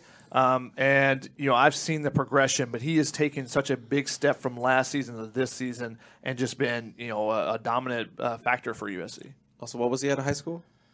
A 3-star? Is that what you wanted to hear? Well, so was Taj Washington. There are a lot of 3-stars making some noise. Taj on Washington the USC was roster. another guy when he transferred in. I was super excited about what he could do for USC, and He was a freshman All-American. didn't happen last year. And you see what, as Jack said, when they use him the right way, don't just throw 50-50 balls to a 5'10" guy. All right, Chris, we'll start you off on this one. There's two questions I'm going to combine. One from Bob asking what recruits were at the game last night, and then also another one, which I'm losing right now, is how does the win impact recruiting going forward? Here's the thing. UCLA, super weird high school recruiting. Brandon Huffman put a piece out that listed pretty much everyone that was going to be there. The big ones that I saw were DeAndre Carter, the modern-day top 100 offensive lineman in the 2024 class. That's a guy USC has been on very hard. I would say USC is his leader, but to pick up that win on a UCLA visit, that's great. And then the other big one is the edge rusher, Collins. Not going to be able to say his last name. I can't even think of how it's spelled in my head, but I know you're talking about. Who was committed to Michigan? Michigan. And is he still committed there? I believe he is. So but Michigan commit was at a school that did not have football leading into this year, and then went to Santa Margarita, and unfortunately had an injury, so he basically didn't get to play again this year either. Akchupung or something like that, I believe it is. that's the closest we're going to get. Yeah, so the same thing with Chris. The recruits are actually kept there. The recruit room where they're hosting them at is actually near the media room underneath the bowels of the Rose Bowl. But I saw a ton of guys that were there, a ton of recruits, and didn't recognize many of them. Now, part of that is because I'm not covering as much recruiting stuff, but also it's not the top-end high school guys in the local area, which is what you would have expected for that game. But that's Chip Kelly doesn't recruit the top-end high school guys. He recruits his own guys, and a lot of transfers now is his formula has been recently. And Marcellus Williams is there, but as far as I know, also there wasn't a bunch of St. John Bosco guys there. Like Peyton Woodyard wasn't there. Other from the big modern day or St. John Bosco outside of Carter. So those were, I don't know why I say Carter so weird, but I don't know that those were kind of the headliners that I just rattled off. And then how do you think this win impacts recruiting for SC going forward? I mean, we talk about me and Gerard have talked about 12 this. seconds to answer this. The wins, double-digit wins are very sexy when you're out on the recruiting trail. Like, hey, we won 10 games. 8 wins, you doubled it. Okay, 9 wins, that's looking pretty good. 10 wins after 4 wins, that's super sexy. So you can sell that in in-home visits. That's a great stat to point to. And rivalry game and all that stuff. Local kids are going to love it too. And they're going to get into that much, much more this week on the Two Star Composite podcast. So make sure you're listening to that too. Yeah, and I think a win against Notre Dame clinches a New Year's Six bowl, which is also, I think, pretty sexy for recruits. I think even if UCLA or USC would end up losing the Pac-12 title, Cotton Bowl might call. I don't like it when Jack says sexy, so we're going to index that. Wow. All right, let's get into a couple more. SC Neal asked, do you think USC makes the college football playoff if they win the last 2 games? No ifs, ands, or buts. I would say yes. I don't think that they are going to be left out as a one-loss conference champion with 3 straight top 10 or top 15 wins, and their one loss coming on the road to what is right now a top 15 team by 1 point on pretty much the last play of the game. You're not going to leave them out for a one-loss Michigan or Ohio State, who really would at that point have less one or less top 25 wins. Tennessee losing this week makes it pretty much impossible for them to make the playoffs. LSU, I think the only situation in which they don't is LSU winning the SEC. SC might get the short end of the stick there, but I'm going to say yes. The answer is yes. Things will shake out. I just think it'll play out. I said this, I think, 2 or 3 weeks ago. If they win out, I think it'll shake out in USC's favor. What they said. All right, Shotgun, in case that happens, USC would probably end up being the 4. Georgia might end up being the 1. So SC Neil also asked for Shotgun as our resident Georgia expert, how would SC match up against the Bulldogs?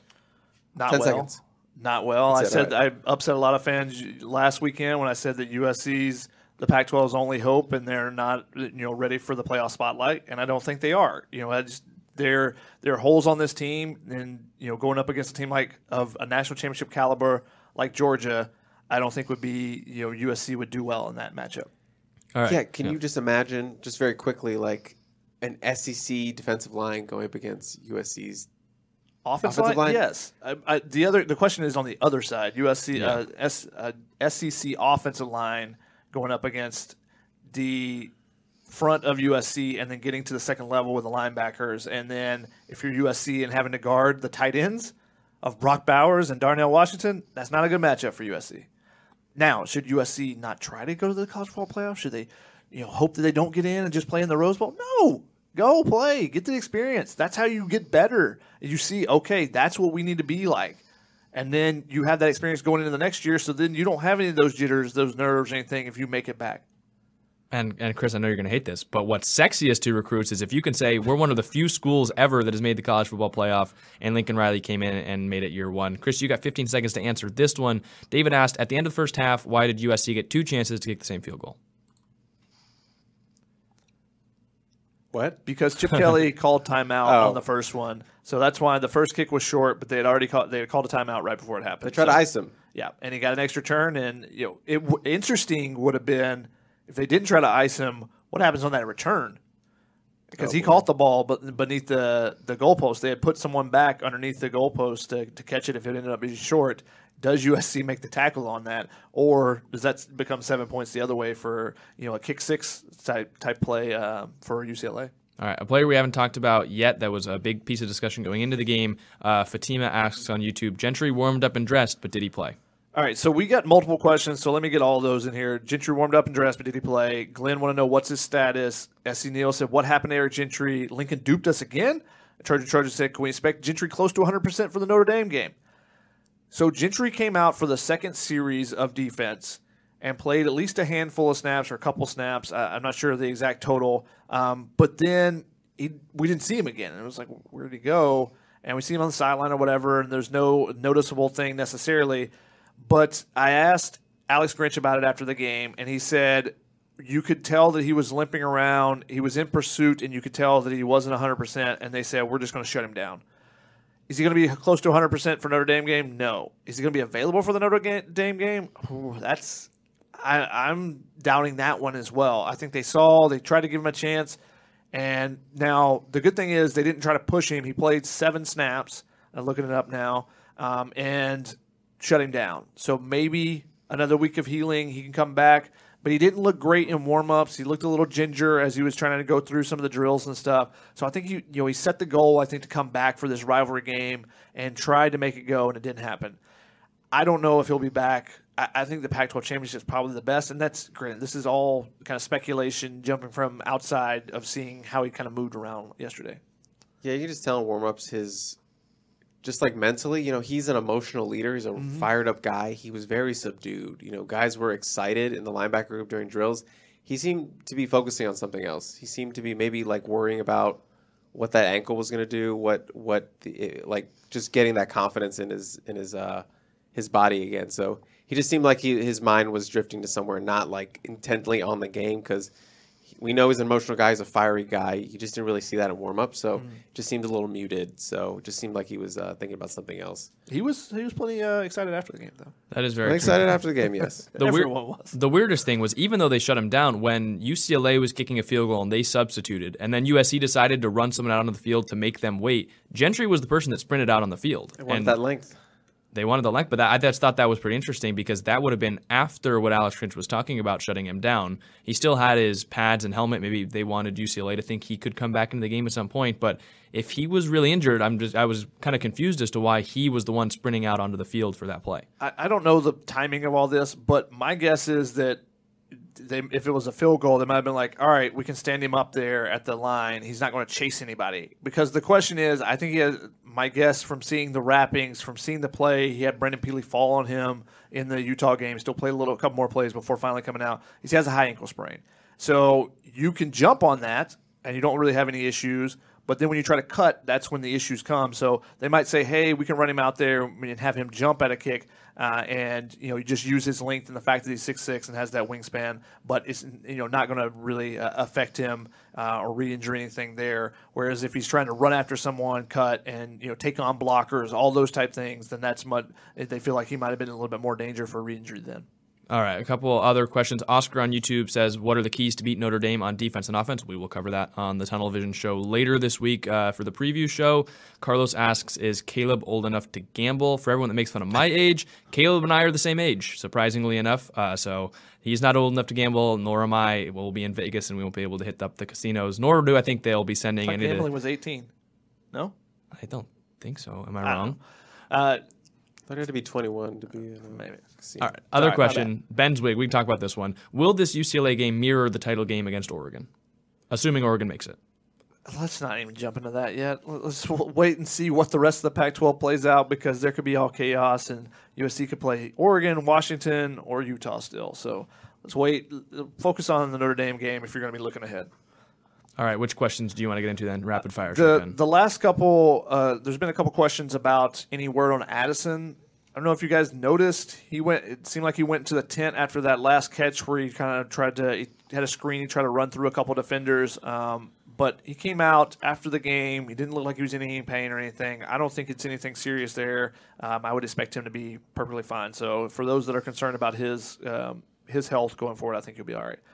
Trojans want to know, did Caleb Williams talk to DTR after the game?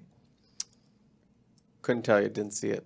I mean, he might have texted him or IG messaged him or something, but he was too busy celebrating to talk to anyone on the opposing team. He didn't even go to the other side, I don't think. They'll see each other at massage therapy this week, I'm sure.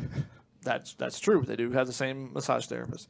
Lamont said, I believe this game keeps Foreman and hopefully Barlow out of the portal. Can you think of any others? That keeps out of the portal? Yeah. I think that when you're winning like this, you see less and less guys that are defecting for a portal. We know that, or we anticipate that Gary Bryant will be doing that because he has decided to sit out so he can preserve his red shirt. Other than that, you don't feel like you don't see on the sideline people that look like they're disgruntled or anything like that. Now, maybe there are some guys that are behind the scenes, but when you're winning, it takes care of a lot of things. Winning cures a lot. Jordan Addison was well enough to, someone's pointing out in the chat, to lead the band. So he climbed up the ladder. He was leading the band. If he was really injured, you kind of wonder whether they would send him over to do that. Yeah, and he was excited to do it. He said it was a surreal moment to be up there. He said he had seen his teammates go up there this season and hadn't had that opportunity. And so then he said, check that box off, include that. That box apparently was right beside the Biletnikoff Award. Biletnikoff Award, lead the USC band. What a grand guy. Doing all those things.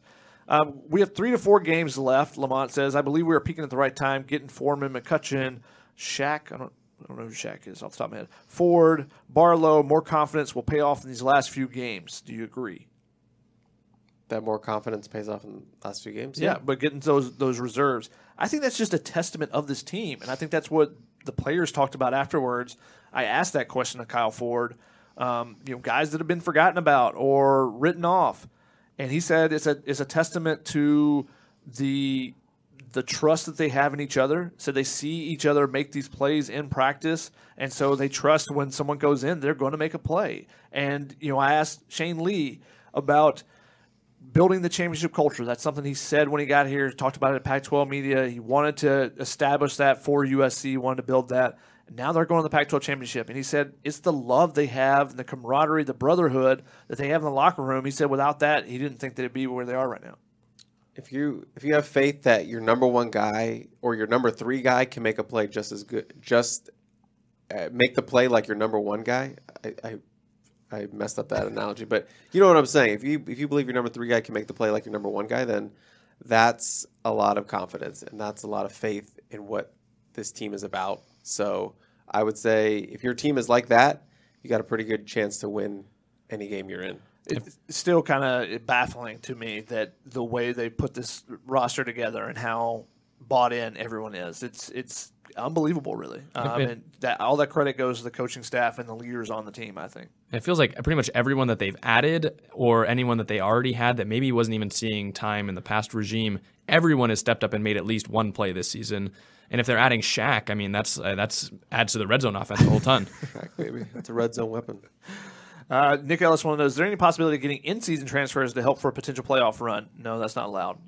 Once you start your season with one team, you're on that team or you can't join another team until the end of the season. Now you can practice with players. I mean, that could potentially be a thing. If you were a mid-year enrollee, that happens. In basketball, there's some differences, but football, no. Alan wanted to know, for me, Caleb was noticeably frustrated with the slowness of play call relays during the first few series. Did you guys notice that at all?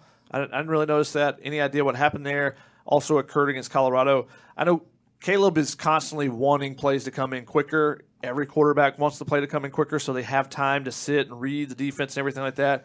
But that's the product of your head coach being your play caller.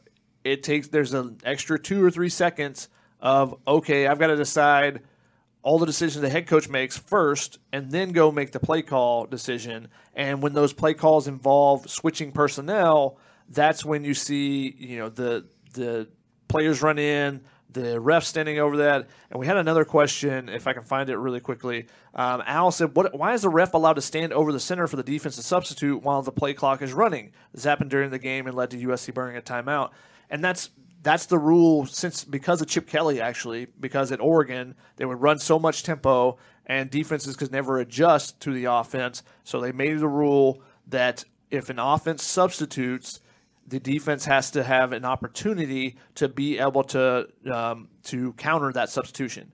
And so that's the same thing with the kick. And someone asked about that as well. Why did the referee, not disallow the play? Because UCLA substituted and they didn't allow USC the opportunity to substitute in to counter that. So therefore, they shouldn't have allowed the play to happen. They should have been holding the ball over. Now, the issue is the defense is supposed to basically sprint onto the field and sprint off the field, and that doesn't always happen. So sometimes the play clock's running out, and people get very upset about it, and that's where some of those timeouts. But that's the rules. That's the way it works. Don't send in a sub with 15 seconds left and think that you got plenty of time. You got to do it when there's 25 to 30 seconds. That sparked a talking point that I wanted to bring up. For as many minutes as we've wasted talking about Pac-12 refs on this show this season, the Pac-12 refs have really, I thought, done a great job the past 2 weeks, and I thought they made the rivalry game. They didn't take away from the rivalry game in the Rose Bowl last night. We didn't see any ticky-tack penalties. There were some ones that you could say maybe they missed. Brandon Peely lost a helmet on a play where there could have been a face mask or hands to the face. Bryson Shaw could have been called for pass interference, but they kept the flags in their pocket. I thought they did the same thing against Colorado. No big time mess-ups, and so I think as much as we talk about the refs when they mess up, I think they do deserve some credit for, calling a clean game and keeping it fun, which I think is what the players want, what the fans want, probably what TV wants as well. It makes it just way easier to watch. Yeah, they were hands off, I would say. They didn't call ticky-tack stuff. If it was egregious, it was called. And there weren't any that you were like, oh, my God, how did they not call that? I didn't feel like – I don't remember a single play where you were like, that should have been a penalty. There's no way it shouldn't have been a penalty. So that's a good job. The interesting thing is the timeout that Lincoln Riley apparently called that he said he didn't call, but then there's video of him like making the motion for it, but he's not saying anything. But he didn't complete it. He was just like – But he wasn't saying anything, and then he walked away. So I don't know. Like that one he was very upset about that. I will say that, and it was interesting that play happened. Ended up being a TV timeout a couple plays later, and the referees all conferred in the middle of the field, talked about it, and then the white hat went over and talked to Lincoln Riley again and tried to explain it to him, and Riley was still not having it. He was not happy with the explanation that he got, but that was really weird. But those things happen. But otherwise, I thought they were really good. I'm team he didn't make the call. He got really close, saw that Caleb got it off, and just walked away. Didn't make the call. A couple people want to know, LP Cap, some other people, Trojan, on the kickoffs, why are they short kicking in the end zone? No explanation. He gave an explanation. I didn't understand the explanation. I would agree with that. But he said that they were trying to sky kick and didn't kick the ball well. So if you're trying to sky kick, you're trying to hit it a little bit further, hit it up in the sky so that they got more time to get under it. More time to get down the field to cover. But basically, so if the returner doesn't get it, you want the guy in the line in front of him to catch it, but he catches it around the 15 to 20-yard line, and then you're having usually a tight end return the ball rather than Kaz Allen. And that they kicked the second one, they kicked it, I don't remember who returned it, but he ran up the sideline and picked up like 15 yards on the return, and they got the ball at the 45-yard line. And then they saw Kaz Allen running away from them on a 55-yard touchdown on the very next play. So that was the short kicks. It didn't make much sense. Everyone on the sideline in the media was baffled by it.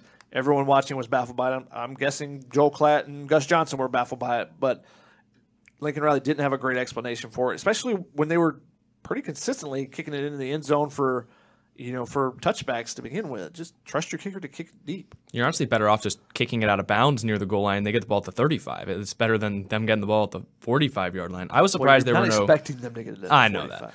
I'm just surprised there was no onside kicks by either side yesterday. To note that USC was very cognizant because UCLA comes out, the kicker sets the ball up while everyone is standing behind.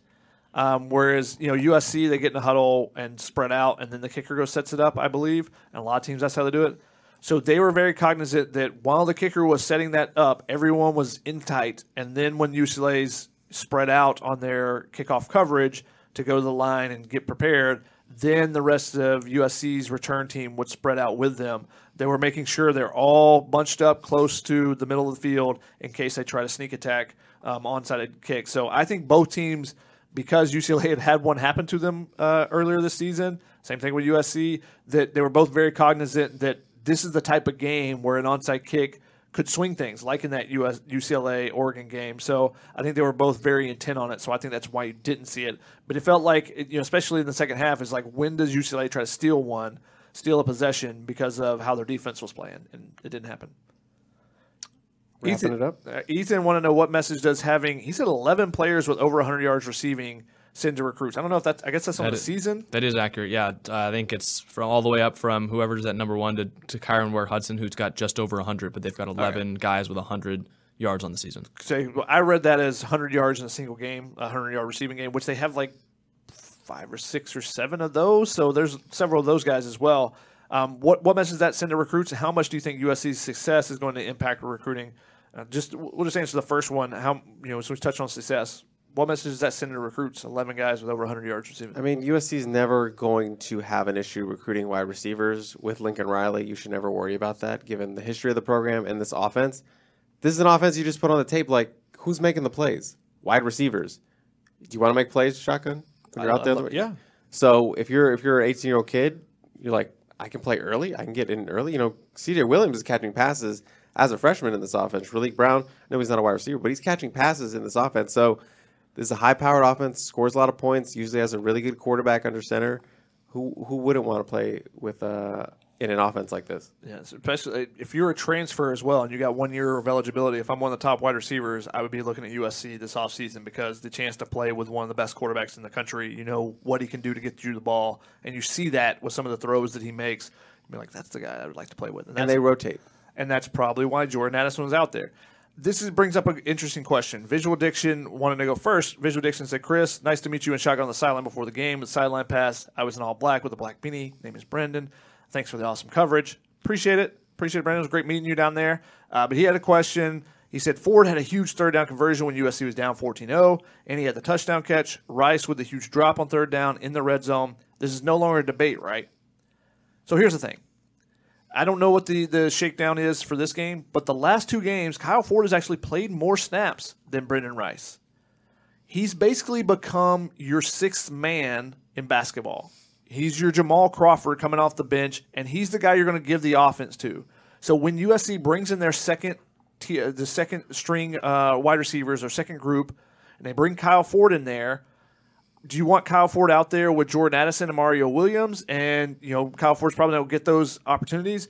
Or when you bring in the second group, do you want Kyle Ford to kind of be the go-to guy of that group with Terrell Bynum and Michael Jackson and those guys, that he's the number one option then? So I think that's what's kind of happening here with that X receiver position. And not to say that they're not going to still use Brendan Rice. Brendan Rice had a couple nice catches in this game. You just remember the drop because that's become an issue for him, especially because it was on third down. But he had 3 hands catches. And what's crazy about him right now is that he's making all the difficult catches and dropping the ones that are right in his hands because he starts thinking about making the move afterwards rather than concentrating on it. So he's got to get that cleaned up, but he can still be a big asset for USC going forward. But I think that's what you're seeing. He's the third option when they have 3 wide receivers out there to begin a game. When you get that second unit, Kyle Ford's probably the number one option at the X receiver.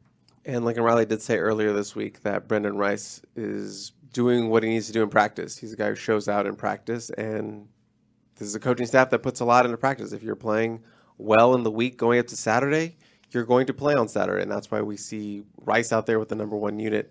Shotgun's right. You do know that you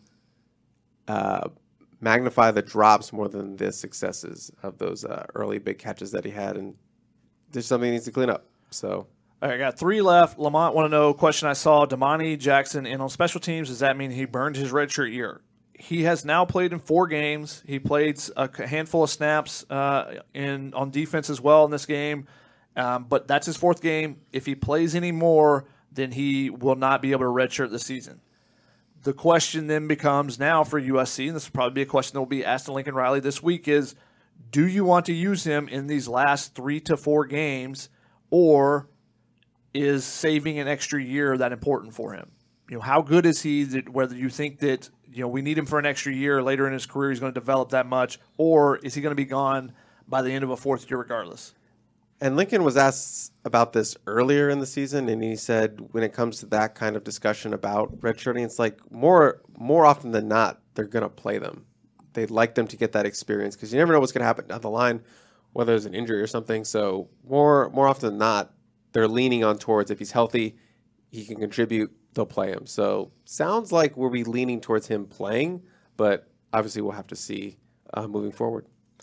Trek Ranger want to know, do we worry that the USC offense has started slow the last 2 games? No.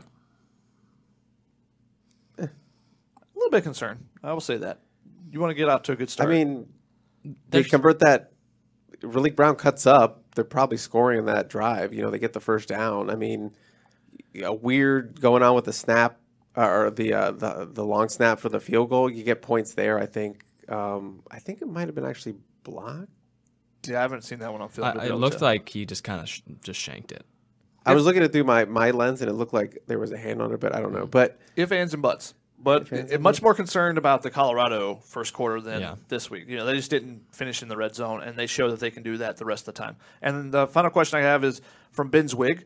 Not knowing the INT is about to occur, seeing how porous the defense played, would you have gone for it on 4th and 22 in the 4th quarter? No, but I would have gone for it on 3rd and 9 had Caleb not taken a sack, or 4th and 9 had Caleb not taken a sack on 3rd down. I would have legitimately thought about that one. Yeah, I don't think I would have gone for it on 4th and 22. I don't think I would have gone for it on 4th and 22, and you also wonder how different that drive is if that situation comes up again, but it's 20 yards down the field if Raleek Brown catches the kickoff instead of it starting the drive at the 5 because he called for a fair catch and dropped the ball. It would have started at the 25. So could have been a completely different drive than that. Extends our butts. Shotgun. Extends our butts. I will That's say, what I was gonna say. Caleb Williams played pretty much perfect. Of course, I think the interception is just one of those weird ones where quarterbacks are bound to have one where they just don't see a guy. But that at the end of the game on that 3rd down when he could have, I think it was 2nd down, could have tucked it and run and decided to flip it out to Josh Follow, falls incomplete. Not only did that stop the clock, but it kept some yards off the field for USC. I think that was the one mistake after the interception he made, which would have been magnified had USC not won the game, but obviously the defense bailed him out. Yeah, a lot of people wanted to talk about that play, and we're very upset about it. I still haven't made through all my tweet notifications from last night, but as I'm going through during the game, why did you do this? And Caleb has 6-8 times this year had an open path to run and decided to flip it out to someone else. One, you're getting your receivers in, you're not taking a hit. You're getting them involved in the game, whether it be not necessarily in the fourth quarter in crunch time, but if early in the game you're getting them involved. You're spreading the ball around, and all those things kind of factor into it. And he's a quarterback; he wants to throw the ball much more than run. I think if he was a run-first quarterback, you'd have seen him take it off for sure. But also, if he was a run-first quarterback, when USC has gone empty set, you would see some design runs. They haven't done that at all this season. When he keeps it, it's on a read option where it is based on the defense. There's been very few plays. There's maybe been 3, maybe even, I don't even know if that many, where it's design. Caleb is running the ball no matter what on this play. There's been very few of those just complete design QB runs. So they know how valuable he is as a thrower, that they don't want to get him out there taking a bunch of hits if not necessary. They did run one for his rushing touchdown. They had Austin Jones and Brett Nealon leak out as lead blockers for him at the goal line, which I thought was they showed that. I was watching the highlights last night. Klatt was explaining it, where Caleb dropped back and then Jones didn't release like he was going to run a route. Like he ran to the goal line to lay a block, and so did Brett Nealon. I thought it was a pretty good play design. I haven't got a chance to rewatch that one. I haven't got to that part of the game yet, but There, like I said, there's only been a handful though. Usually if he's running, it's on his own recognizance, off of not off of play design. So they're trying to protect him as much as possible. And he does a great job as well, running out of bounds when necessary. Yes, you would definitely have loved to see him take off on that one because you saw the open lane and that it didn't work. But if he completes the pass to Josh Fallow and he picks up 10 yards or 12 yards, is there everyone complaining that he didn't run? No, it's just that the play didn't work out that time. All right, let's wrap this. Yeah, Chris is tired now. We're hour 37 in. Thank you guys all for sticking along with us. Guys, got to get my time in while I'm here. Yeah, comments are still rolling in. I'm excited to see how many of y'all tuned into this one. But thank you guys so much for following along, leaving these great comments on YouTube. Apologies for not getting the live calls up, but you guys contributed more than we could even process throughout the whole episode in the comment section. Shotgun, if you want some more time, you want to explain to them what they should all do? Make sure that you are following us on all the social medias that still exist for now. Make sure you are liking, subscribing, sharing, do all those things, whether you're watching this on Facebook, on YouTube, all those things as well. Subscribe, leave us reviews. All those things all help our algorithm so we can get more people involved in the chat session so you guys can go back and forth so other people can answer your questions and all those type of things. And most importantly, make sure you're signed up for USCFootball.com. I think you can get first month is $1 or something. I don't know. And there is a Black Friday deal coming up this week, so be on the lookout for that. Which comes after Thanksgiving, so happy Thanksgiving, early Thanksgiving to all of you guys. I don't know what the schedule is for Tunnel Vision quite yet. I don't think we're going to have it on Thursday night like we normally do on Thanksgiving, but we never know. Ryan might be frying up turkeys while hosting a show. Who knows? But yeah, thanks so much for joining us, guys. We really appreciate it. It was an electric game last night. It was so much fun, and we're glad that we could bring you coverage from after that game. Seeing such a fun one, and hope you guys appreciate the coverage and enjoyed the game last night. Because how much fun was that? Rivalry game, intense, back and forth, and for USC fans, a USC victory. Yeah, and now they play Notre Dame, so the rivalry's not over yet. USC's got now another game on the schedule as well, going to Las Vegas. Enjoy Thanksgiving. Enjoy the Notre Dame game if we don't talk to you before then, as well as USC heading down to Las Vegas. Lots of things to be happy about if you're a Trojan fan right now, but that's all we've got for you guys. Thank you for tuning in. Enjoy the rest of your Sunday night, and we'll see you later this week. Okay, picture this. It's Friday afternoon when a thought hits you. I can waste another weekend doing the same old whatever, or I can conquer it. I can hop into my all-new Hyundai Santa Fe and hit the road. Any road. The steeper, the better. Because my all-new Santa Fe is available with H-Track all-wheel drive, so I can hit the trail without a worry in the world. Heck, with 3 rows and best-in-class rear cargo space, I can pack the whole family in with all our gear.